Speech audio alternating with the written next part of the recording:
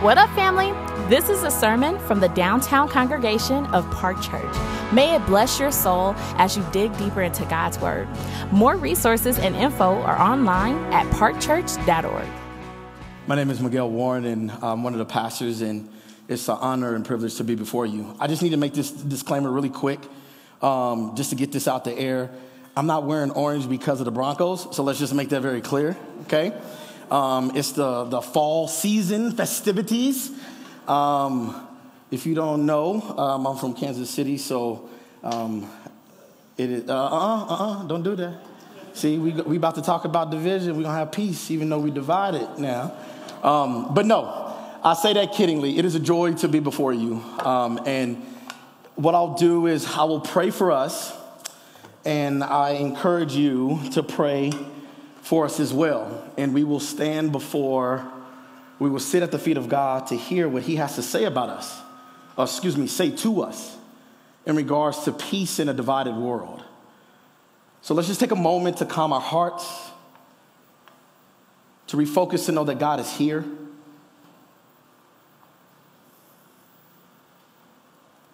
To know that we can receive the invitation when he tells us to come, those who are weary.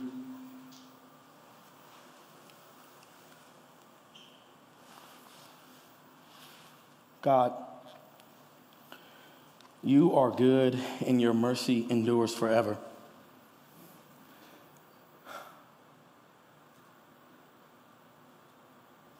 So, Father, as we come and gather today, we come with much in our bags. We have things in our bags that's weighing us down, that's hard to carry. But I pray we give that bag to you. We rest it at your feet. We sit to know that we can have a rest for our souls as we come into your presence. So God, I'm praying and asking for a greater awareness of your presence right now. Pour out your Holy Spirit on us. Open our hearts and our minds to hear and see the wonderful things of your word. To know that you are a God that meets us right where we're at. And I pray that our hearts will be open to receive that. So whatever may be blocking our hearts, whatever may keep us from experiencing you today, God, I pray that you tear it down.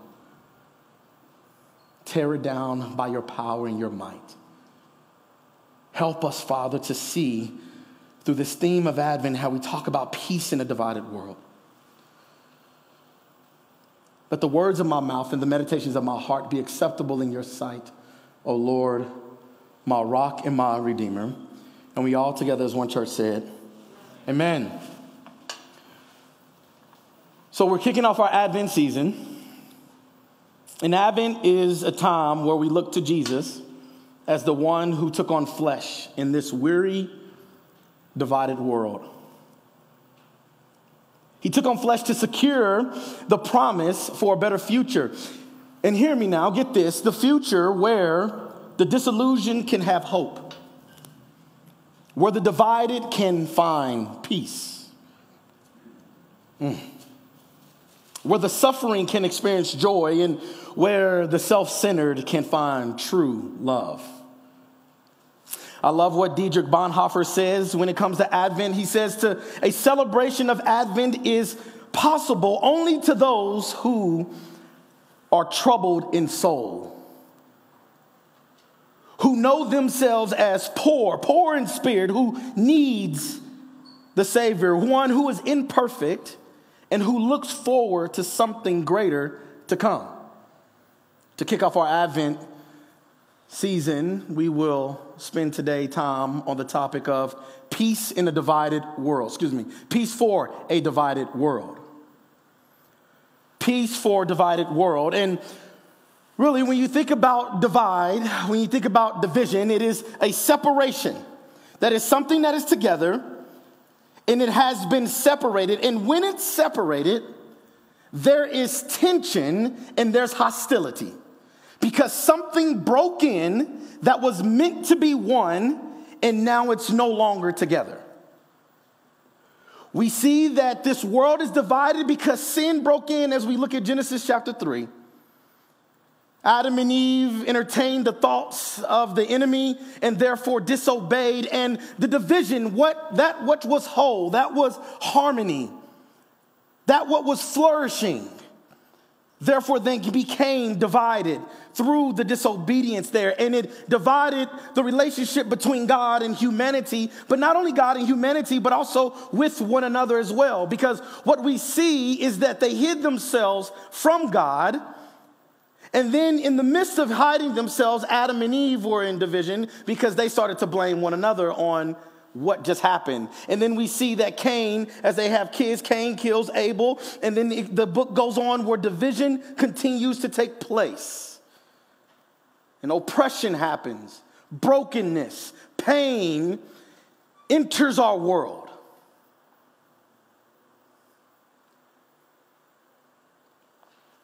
Here's the thing. The divided world, it produces pain, brokenness, oppression, divisions. And people experience it daily, weekly, monthly, yearly. And I don't know where you find yourself in the midst of that, but if we all keep living long enough, we've experienced some of that.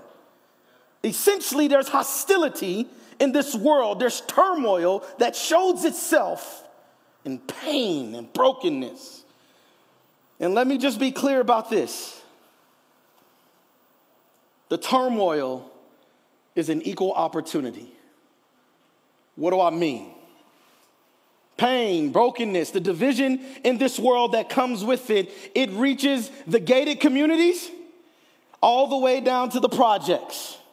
It reaches from the boardroom to the classroom. Hear me, it does not discriminate. So regardless of where you fall on the scale, hear me, if you have breath in your body, as long as you living, you will, if you haven't already, experience division. And when I say division, I'm talking about the brokenness that comes within that, turmoil. You've experienced some pain. You've experienced brokenness. You've experienced, maybe some has experienced oppression in different forms. It does not discriminate. Just keep living, as I was once told, because life has a way of catching up to us. Now, here's the thing. Even in the midst of this divided world, we know that Jesus came. And the good news is he came to meet us in that space. And not only did he come to meet us in that space, but he comes to bring shalom, peace. Now, chaos, turmoil, the division in this world, the divided world, it exists because we're in a fallen world. And understand that it has spiritual implications, that which is on earth. So what we experience here, everything that is physical is preceded by that which is spiritual.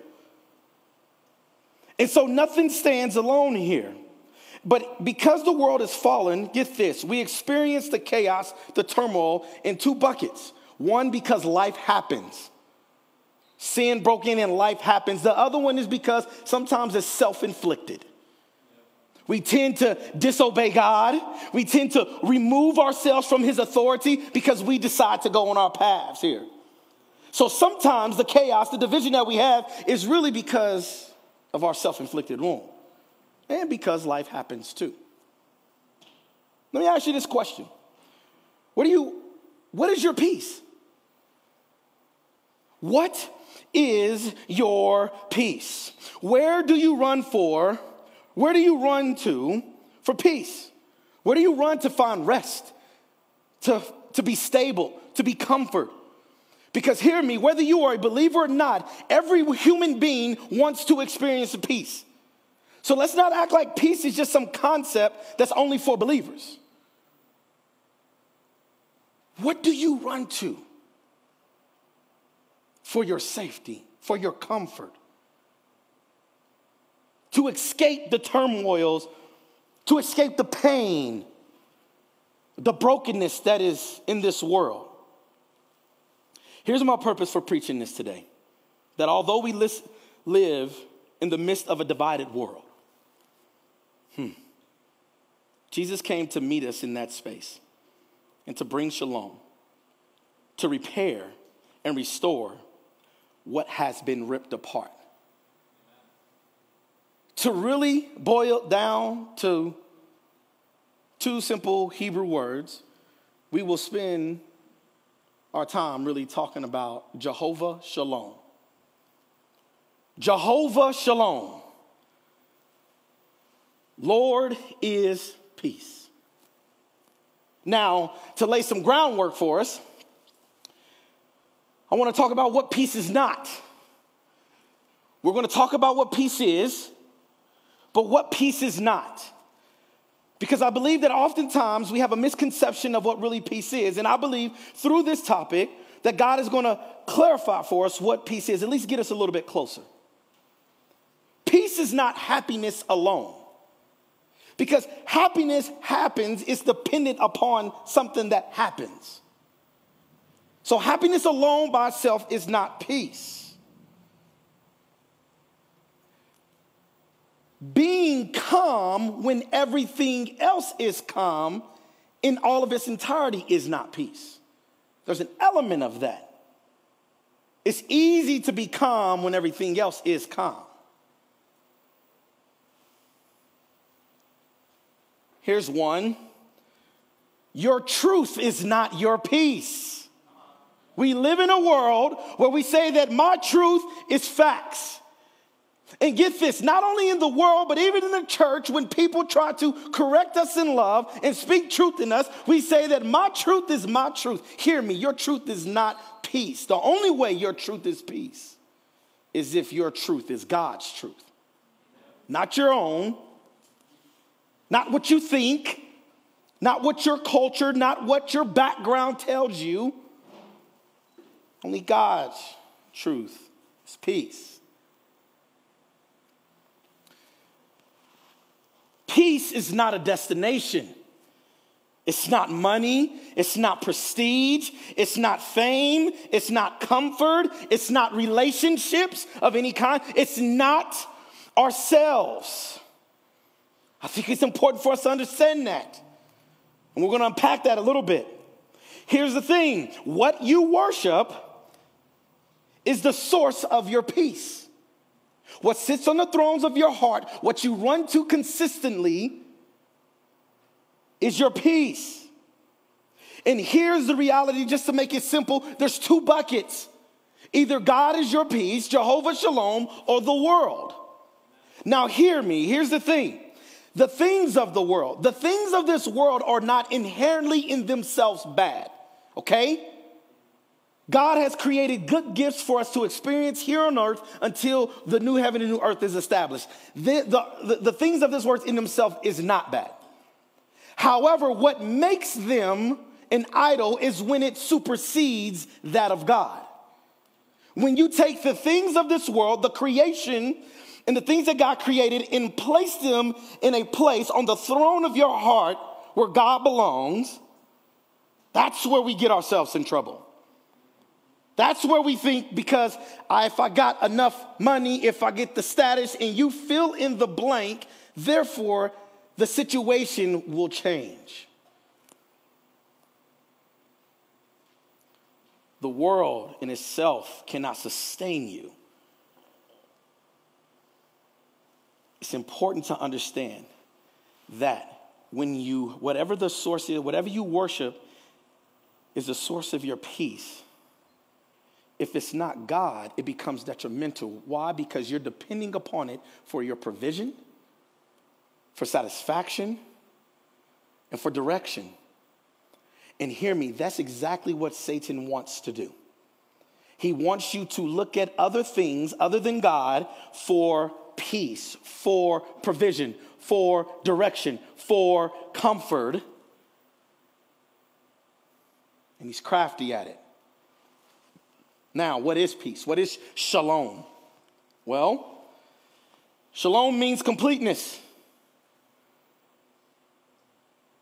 welfare, rest, deliverance, peace. It is an external and internal. It applies externally and internally. It brings two entities together, that which is external, but also it gives you a resolve, a calmness, at ease in your soul eternally. As Cornelius Plantinga Jr. says, shalom means universal flourishing, wholeness, delight, a rich state of fare in which natural needs are satisfied and natural gifts faithfully employed. A state of affair that inspires joyful wonder as the Creator and Savior open doors and speaks welcome to the creatures in whom he delights. Shalom, in other words, as he ends, says, is the way things ought to be. I want to ask you a question again. What do you run to for peace? One of the hardest things to do as believers is to examine ourselves. We do not like to hold up the mirror and see what truly is in our lives because we might not like what we see. When you take an inventory of your life, when turmoil strikes, brokenness, pain, division, oppression, when it hits, what do you run to? Because here's this, we're made to be in shalom. We were created for that with God. And so there is a void that's in us that when we experience that, we run to something. But because of the brokenness, because of the divisiveness in this world, it hinders us. It guides us. We get a little taste of whatever it is we want to see. Whatever it is that gives us that hit of comfort. Just to ease the pain just a little bit. If I could just take my mind off of this. What do you run to? Here's the thing. God is our peace, Jehovah Shalom. And we cannot have peace apart from God. And hear me, this is eternal. It starts with our faith. It starts with a confession in who Jesus is and what he has done, his death on the cross, his resurrection, believing in him. Romans 5:1 tells us, therefore, since we have been justified by faith, we have peace with God. You hear that? We have peace with God through our Lord Jesus Christ. Okay? We're justified by faith, and therefore we have peace with God. Isaiah 53, verse 5 says, but he was pierced for our transgressions. He was crushed for our iniquities. Upon him the chastisement that brought us peace.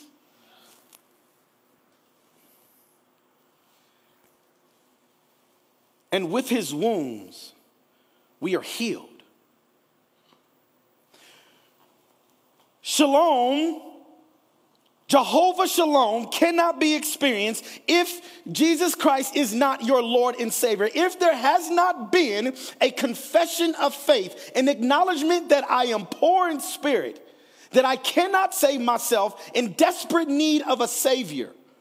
If you confess that and believe that, to know what Jesus Christ has done for you, dying that death on the cross, knowing it should have been you and I, when you confess that, God takes you, because of your faith, from the dominion of darkness into the marvelous light.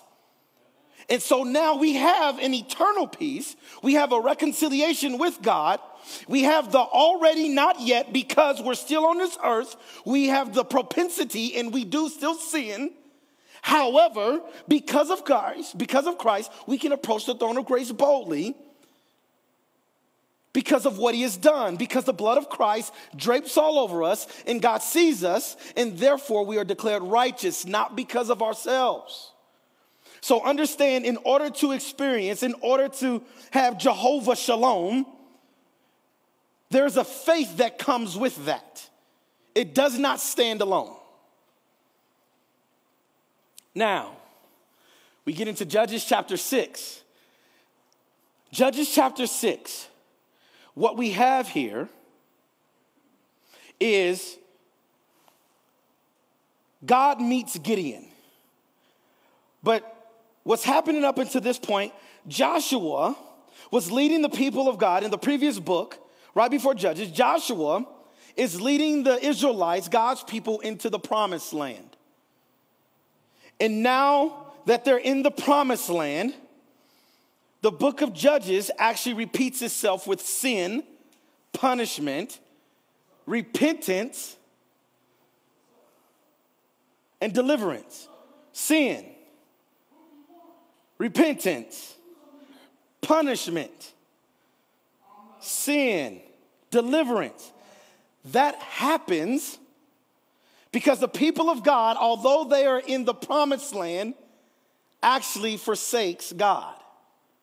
Remember what I said, life happens in itself, and also some have self-inflicted wounds. And really what you find yourself in where we're getting in what was read today, where the Israelites, they're experiencing the pain, the hostility, the oppression from the Midianites. Here's what's very fascinating I want us to get. God led the people to the promised land. They're in the promised land, but get this, the promised land, although the people of God are in the promised land, they still experience a divided world. They experience hostility, pain, brokenness. There is a misconception that I believe that we feel that whenever we reach our promised land, wherever God has promised us and guide us, we think because he led us there, it will be free of turmoil. We think that there won't be any issues. When he's led you to the job that you said he got you to, when he led you to the city that you felt he led, to Denver, you're like, it's going to be great. And some of it is. Whatever the promised land is that God has led you, hear me, do not think it is void of turmoil. Because we think that we've arrived to a certain destination, and that's not true.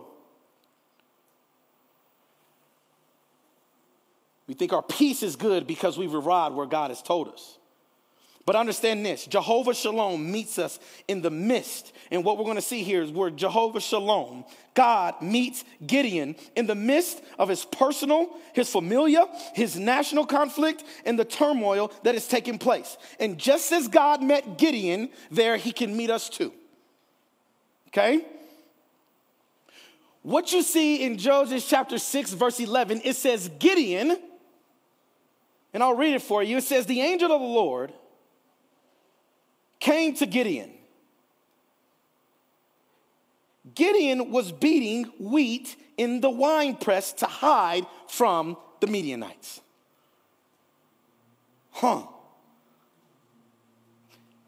Gideon is hiding. Here's what's fascinating. To beat out wheat, to hide the food that he has, you don't do it in a winepress. There was actually a place where you could go in center court to where they can beat the wheat and put it there, but yet he's hiding it because of the oppression, because of the brokenness, because of the divisiveness that he's experiencing. And what's fascinating here, and what this lets us know, is that wherever you may hide, wherever you may run to, get this, this is not a shameful thing. God can meet you right where you're at. So wherever you hide, wherever you run to, whatever you go to, because you're experiencing, because you don't like what you're experiencing, hear me, that's a natural thing. God can meet you right where you're at. And notice when he arrived to Gideon, he didn't shame Gideon for hiding. He didn't say, why are you hiding? What are you doing? No, in fact, Jehovah Shalom speaks life to Gideon. As you keep reading in verses 12 through 16, Gideon has doubts. He asks God, hey, why is this happening? And even in the midst of that, what's so powerful is that God calls him a name. Even in the midst of his pain, even before he goes to battle, he calls him mighty man of valor. He ain't picked up a sword or nothing yet. And oftentimes, hear me, God speaks life and gives us our identity even well before we get out of the pain. sometimes, here's why sometimes, have you ever moved a little bit different when someone spoke some life to you? When they gave you a little bit of wind beneath your wings because they saw something you didn't see? Because you was down and trodden and you couldn't get past what was before you, but yet God sends someone to speak life to you, to give you a certain peace, to help you move in such a way that you wouldn't move otherwise. But here's what's interesting. As God met Gideon in that space, he called him mighty man of valor. Gideon still had doubts. He had doubts. Because what God told him what he's going to do, Gideon says, look, my family's weak, and I'm really the least among my family. It is okay in the midst of a divided world, it's okay to have doubts. It's okay to have questions at times. God does not punish us for those things. But here's the beautiful thing, that even, I believe is that Gideon was able to experience a peace from God because Gideon was humble. He realized that he was weak. And understand that the Bible tells us in 2 Corinthians chapter 12 that where we're weak, his power is made perfect. So being weak, being broken, having downfalls is not a bad thing. Because God can still meet us and give us peace in that space. And what God tells him, he says, I will be with you. He says, I will be with you. I will deliver them. And in the response of that, what Gideon does is build that altar. And he says the altar's name, Jehovah Shalom. Lord is peace. Because he experienced the presence of God right where he's at. Hear me. His situation didn't change. His circumstance didn't change. Gideon had doubts. He had questions. But what changed was his perspective. He realized there was a presence with him that was much more powerful than what was before him. And that was Jehovah Shalom. Hear me. Peace is not tied to circumstances. It's not tied to circumstances. A person who is at peace is stable where there is struggle.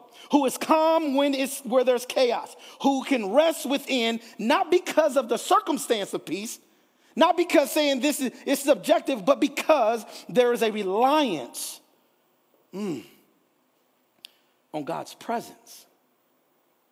There's a reliance on God's power and his presence. And those who trust in him, get this, those who trust in God, they find comfort and calm in the midst of storms, in the midst of struggles, in the midst of battles.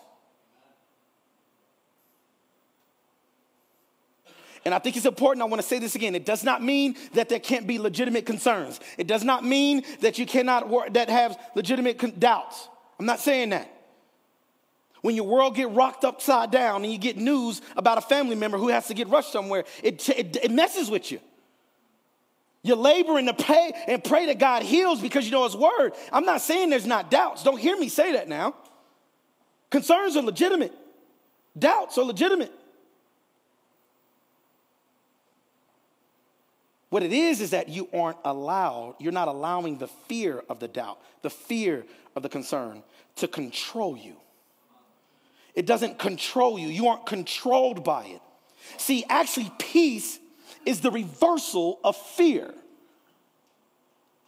See, peace gives you a way to give you a new perspective. It encourages you in a different way. See, it gives you hope. It builds a certain confidence in you. You have a newfound courage about you. You walk a little bit different. You speak a little bit different. All the while, nothing around you has changed. But what has changed is holding fast to the power and presence of God. Now, God's presence is key for our peace. Okay? So the question becomes, how do we experience his presence? God's presence is key for peace. How do we experience his presence? Well, Romans chapter 8, Paul talks about this, gives us an insight, gives us a little secret ingredients on how to do this. Romans chapter 8, verse 5 and 6, it simply reads as this. For those who live according to the flesh set their minds on the things of the flesh. But those who live according to the Spirit set their minds on the things of the Spirit. For to set the mind on the flesh is death. But to set, here it is, the mind on the Spirit is life and peace. For the mind that is set on the flesh is hostile to God. It does not submit to God's law. Indeed, it cannot. Those who are in the flesh cannot please God. What do we know here? The key to experience God's presence is shifting of our mind, is a transformation of our mind. What are we occupied with the most? What is your mind on? If your mind is on the things of the flesh, meaning the things of the world, if you're thinking that I'm going to run and go and move how I want according to this word, or is it set on the Spirit, which gives life and gives peace? And what I mean by your mind set on the flesh, it is to continually think about. It is consistently desire the things of the world that is fallen, of the human sinful nature. It thinks just the way that the world thinks. It emphasizes, get this, what's important, what you want to pursue, how I want to do it. You disregard God's outcome because you say, I'm going to go about it this way. I'm going in the Chipotle line and I'm making my order how I want it. I don't care what you told me to do, God. Hear me, we chuckle, but we do that because when life hits us, we want to do that. We want to hold to things. We want to rid ourselves of that. And to have your mind set on the flesh is really to, as it says that it is, it's death. And what death is separation from God. Because you're carnal. You're saying, I'm thinking the way that the world thinks. I don't care what God says. I don't care what he put in this word. I don't care about his provision. Hey, I'm going to do what I want, how I want it, the way I want it. I know this better than God does. We tell ourselves that. Our lives show ourselves that. But to have your mind on the Spirit, it is a realignment under God's truth, under God's way. It is an acknowledgement that life and peace is found here. It is a willful submission to know that he knows what is best, better than I do. It is a way to let go and not hold fast to what your desired outcome is regarding this situation, because your mind is set on the Spirit. There is no peace when a mind is set on the flesh. There is no peace. There is perceived peace. There is temporary peace, momentary peace. See, the world peace is like candy. It tastes good for a moment, but it has no substance. It doesn't satisfy you. It doesn't give you the proper nutrients to carry forth. And so when we have our mind set on the world, it's like eating a bunch of candy to satisfy us for nutrients. And the truth is, that doesn't happen. But the mind set on the Spirit, that's a full course meal. That's a balanced nutrition. Get this. Even if we don't like what it tastes like, but we know it's good for us. Isaiah 26 tells us, how do we experience the presence? Again, it's how we think. What is our mind on? What are we occupied with? Isaiah 26, verse 3, it says, you keep him in perfect peace whose mind is stayed on you because he trusts in you. A mind stayed on Jehovah Shalom, because we know that death will be swallowed up. There will be no more tears, as Isaiah 25:8 talks about, which also speaks to Revelation 21. See, truth is Yahweh. Truth is Jehovah Shalom. The mind is stayed on him. The mind is stayed on Jehovah Shalom. And not only is it stayed on him, but it trusts in him. Our thoughts derail and disrupts our peace. We're human. It's like riding a bike. You ever seen a kid ride a bike, or you ever seen someone do something and they get excited right when they're riding, and they're like, I got to figure it out. I got to figure it out. And all of a sudden they get a little bit too confident and they start to wobble and then they crash. And that's the same way with us. We get a little taste of Jehovah Shalom. We think, all right, I got a little bit of Jehovah Shalom for 1 month, 2 months. And so we get a little cocky. We get a little full of ourselves. We think we got the blueprint figured out. And so we remove ourselves from the thought of God. And now we start to think according to the world, according to our ways, because we're human. And get this, we need to be reminded of his peace. We need to be reminded of his presence. We need to be reminded that we have to realign our truth. We realign our thoughts to his truth, to his ways, because we as human beings, it will disrupt us from his peace. And sometimes, let's just be honest, life will hit us and disrupt us from his peace. But you get realigned when you spend time praying, when you spend time in his word, because his word is living and active, his present. You get realigned because you're in communal with other people. You're in life with other people. I thank God for the brothers and sisters I have in my life. Because there's moments, get this, newsflash, I will go off the rails and be all up in my mind. I don't know about you, and I'm just preaching to myself for a moment, but you're more than welcome to join me. When I stay in my mind, I get off the rails. I'm gone. I create narratives, I create certain outcomes, I get tied to certain things, and it affects me, and I get stressed, and I get irritated, and then it affects the people that I'm around. I'm short, I'm angry, I'm frustrated, I become self-centered because my mind is so consumed about the circumstances because I can't stand actually what I'm in because I really want to get out of it.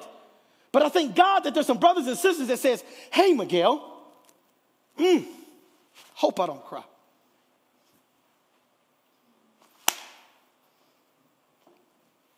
They told me, they said, you cannot allow the situation to control how you respond. You're giving too much power to the world. You're giving too much power to that person, to the circumstance. God is your peace, not people. People will fail you. As much as I care for you, I will fail you. I'm human. As much as we live in communal with people, we will fail each other because we're broken. But we don't have to stay there, though. Because even in the midst of brokenness, those broken brothers and sisters that help me and realign my thought, to help me realize, hey, God is your peace, bro. You need to change the way that you're moving. And get this, it was the most life-giving thing that they told me. Nothing changed at all. Dirty dishes in front of me, life still going, kids running amok. Nothing changed, but my perspective changed. So I walk a little bit different. I talk a little bit different. I act a little bit different. So when people ask you, hey, how you doing? You're like, I'm blessed and highly favored, not in a cliche way. Not in a cliche way. Hey, how you doing? Did that situation get better? No. Well, how you handling that? Oh, well, trusting in the Lord. That ain't rhetoric, that's real life. I'm trusting in the Lord because he gives me a peace like no other. He gives me a peace like no other. You know why? Because Hebrews 13 tells us Jesus is the same yesterday, today, and forevermore. He tells us that no matter what happened, people may change, circumstance may change, but get this, God won't change. Jehovah Shalom don't change. Jehovah Shalom is ever present and available for us. If we're willing to reorient our minds in the midst of that, what do you run to for peace? Peace is not tied to a circumstance. It's not tied to a certain outcome. It helps you in the midst of your storm, the divide in this world, the brokenness. In fact, Jesus tells his disciples in John chapter 14, where he says in verse 27, Jesus knew that his disciples and even the followers to come, us today, present day, and those present in that time and in the future, that they will face challenges, dangers. But you know what he tells them? He says, peace I leave you. Peace I leave you. My peace I give to you. Not as the world gives, do I give to you. Do not let your heart be troubled, nor let it be fearful.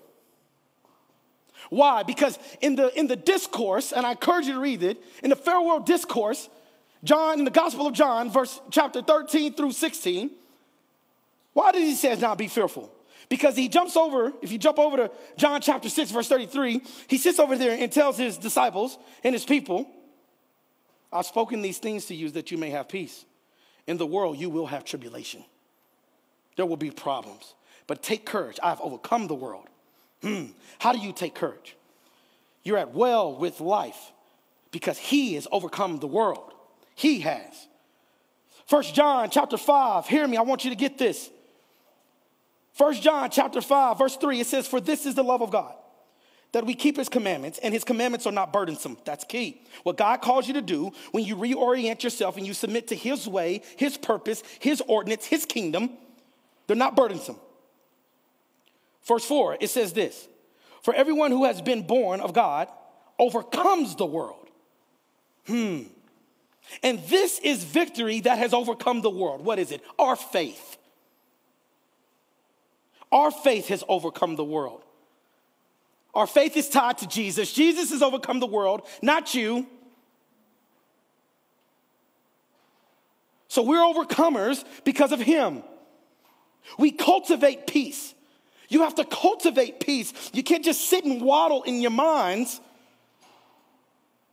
And hear me, it's hard. Pain is hard. It hurts. Brokenness is not a tasteable thing. Turmoil is not good. I'm no fool. So you got to cultivate the peace of Christ. Because when you do, you have a composure that is like no other, because even when it's all falling apart around you, you're holding fast to God. You can go to Philippians chapter 4, verse 6 through 7, where it says, and do not be anxious for nothing, but by prayer through supplication with thanksgiving, my God. There's something to be thankful for even in the midst of chaos. You got to fight for it, but there's something to be thankful for. But he says, as I keep going on, through prayer and supplication, let your requests be known to God. And the peace of God, which surpasses all understanding, will guard your heart and your mind in Christ Jesus. Isaiah chapter 9, in the midst you have the Israelites that are about to experience the Assyrians' invasion again, and yet they are prophesied, they're told that they are to hold and fast and wait for the one who is to come. In Isaiah chapter 9, and it says, for to us a child was born. To us a son was given. Government is on his shoulders. We call him Wonderful Counselor, Mighty God, Everlasting Father. Get this, Prince of Peace. In verse 7a even goes on and says, and the increase of the government, and the peace of will have no end. The peace of will have no end. What am I getting at here? The government, the established, the just, the rule, the reign that God has. Get this, it will be established and there will be no end to it. The government and the peace, the way that he rules, his justice, his righteousness, they go hand in hand. They extend to every age and they're perpetual. They do not have an end to them. Daniel repeated this prophecy about the Christ kingdom coming. Gabriel talked to Mary in Luke chapter 1 and talked about how the Christ kingdom will have no end. But understand, to us, meaning a divine gift came, a divine gift of grace came to sinners like you and I. Came to us. Jehovah Shalom, Jesus, embodiment, God in flesh, the embodiment of Jehovah Shalom, Prince of Shalom, comes to a place and gets laid in an animal feeding plate. To us, the Son goes and lives a perfect life and hangs on a raggedy old rugged cross because it loves you and I far than what we can understand. For to us, Jehovah Shalom hung on that cross. And in the midst of that, showed compassion and said, God, forgive them, for they know not what they do. In the midst of chaos, when you have Jehovah Shalom, you can show compassionate to people. Surely if he hung on a cross, surely we can endure a 30-minute conversation. Sure, we can look with people with dignity and value. Not because we all that, but because he hung on the cross. And we embody it because he says, blessed are the peacemakers, as it says in Matthew. We embody the peacemaker. We embody and promote Jehovah Shalom for the being of our personal life, but also for communal. We hold fast to him because we demonstrate his rule and his reign here on earth. We become change agents, even if the situation around us is a hot mess. But we become a peacemaker because we are aligned with his will. Our mind is set on him, and we care more about what he says than what the world says, or what we even says, or what your friend says. Can I just be honest with you real quick as I get ready to take my seat? If people are not pointing you to Christ in the midst of the divided world, you might want to reevaluate that friendship. And here's what I'm saying. When they're non-believers, you kind of got to expect that, right? They don't see the things how we do. But for believers, we be dare foolish to sit here and then try to empower our other brothers and sisters to be disobedient to God. A house divided will fall. But we are overcomers because of what Christ has done. May we put on the full armor of God, because it always says in Ephesians chapter 6 that you have the gospel of peace. The gospel of peace. Meaning that it becomes the shoes, as it says, with the armor of God, and it keeps you grounded in times of trouble and chaos. And I leave you with this. All who are filled with fear, anxiety, doubt, stress, uncertainty, get this, can trust that Jehovah Shalom cares. He cares. He cares for you and will never leave you. Why? Not because I say. Because 2 Thessalonians 3:16 tells us now, it says, now may the Lord of peace himself give you peace at all time, every day. May we be people that call on Jehovah Shalom, reorient the way we think, set our minds on the flesh. Because when you do, hear me, family, now you become rooted in the midst of chaos. You take on the mindset of God, and now you live differently, you look differently, you talk differently. Because your peace is in him, not in this world. May we be a church that has its mind set on the Spirit that gives life and peace versus the flesh, which causes death and separation, which equals no peace. Let us pray.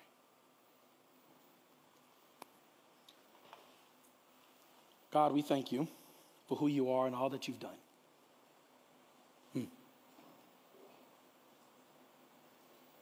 So grateful for Jehovah Shalom. And God, I'm not remiss that is hard to grasp sometimes, because life has its pressures.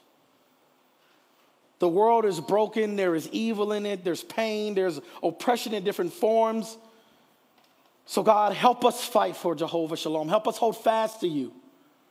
Surround my brothers and sisters. Surround myself and each one of us with brothers and sisters that can point us, that can help us realign our life, realign our thinking to your ways. May we take great comfort that we don't have to do it alone, because where we're weak, your power is strong. And you didn't call us to be in community by ourselves, but with one another. Where we have doubt, where we have unbelief, help our unbelief. By your power and your strength, in Jesus' name, amen. Thanks for listening. Park Church exists to make disciples of Jesus for the glory of God and for the joy of all people. If you enjoyed this, make sure you share it with someone. We'd also love to hear from you on social media. Find us at Park Church Denver. Lastly, more resources and info are available online at parkchurch.org. Peace and love.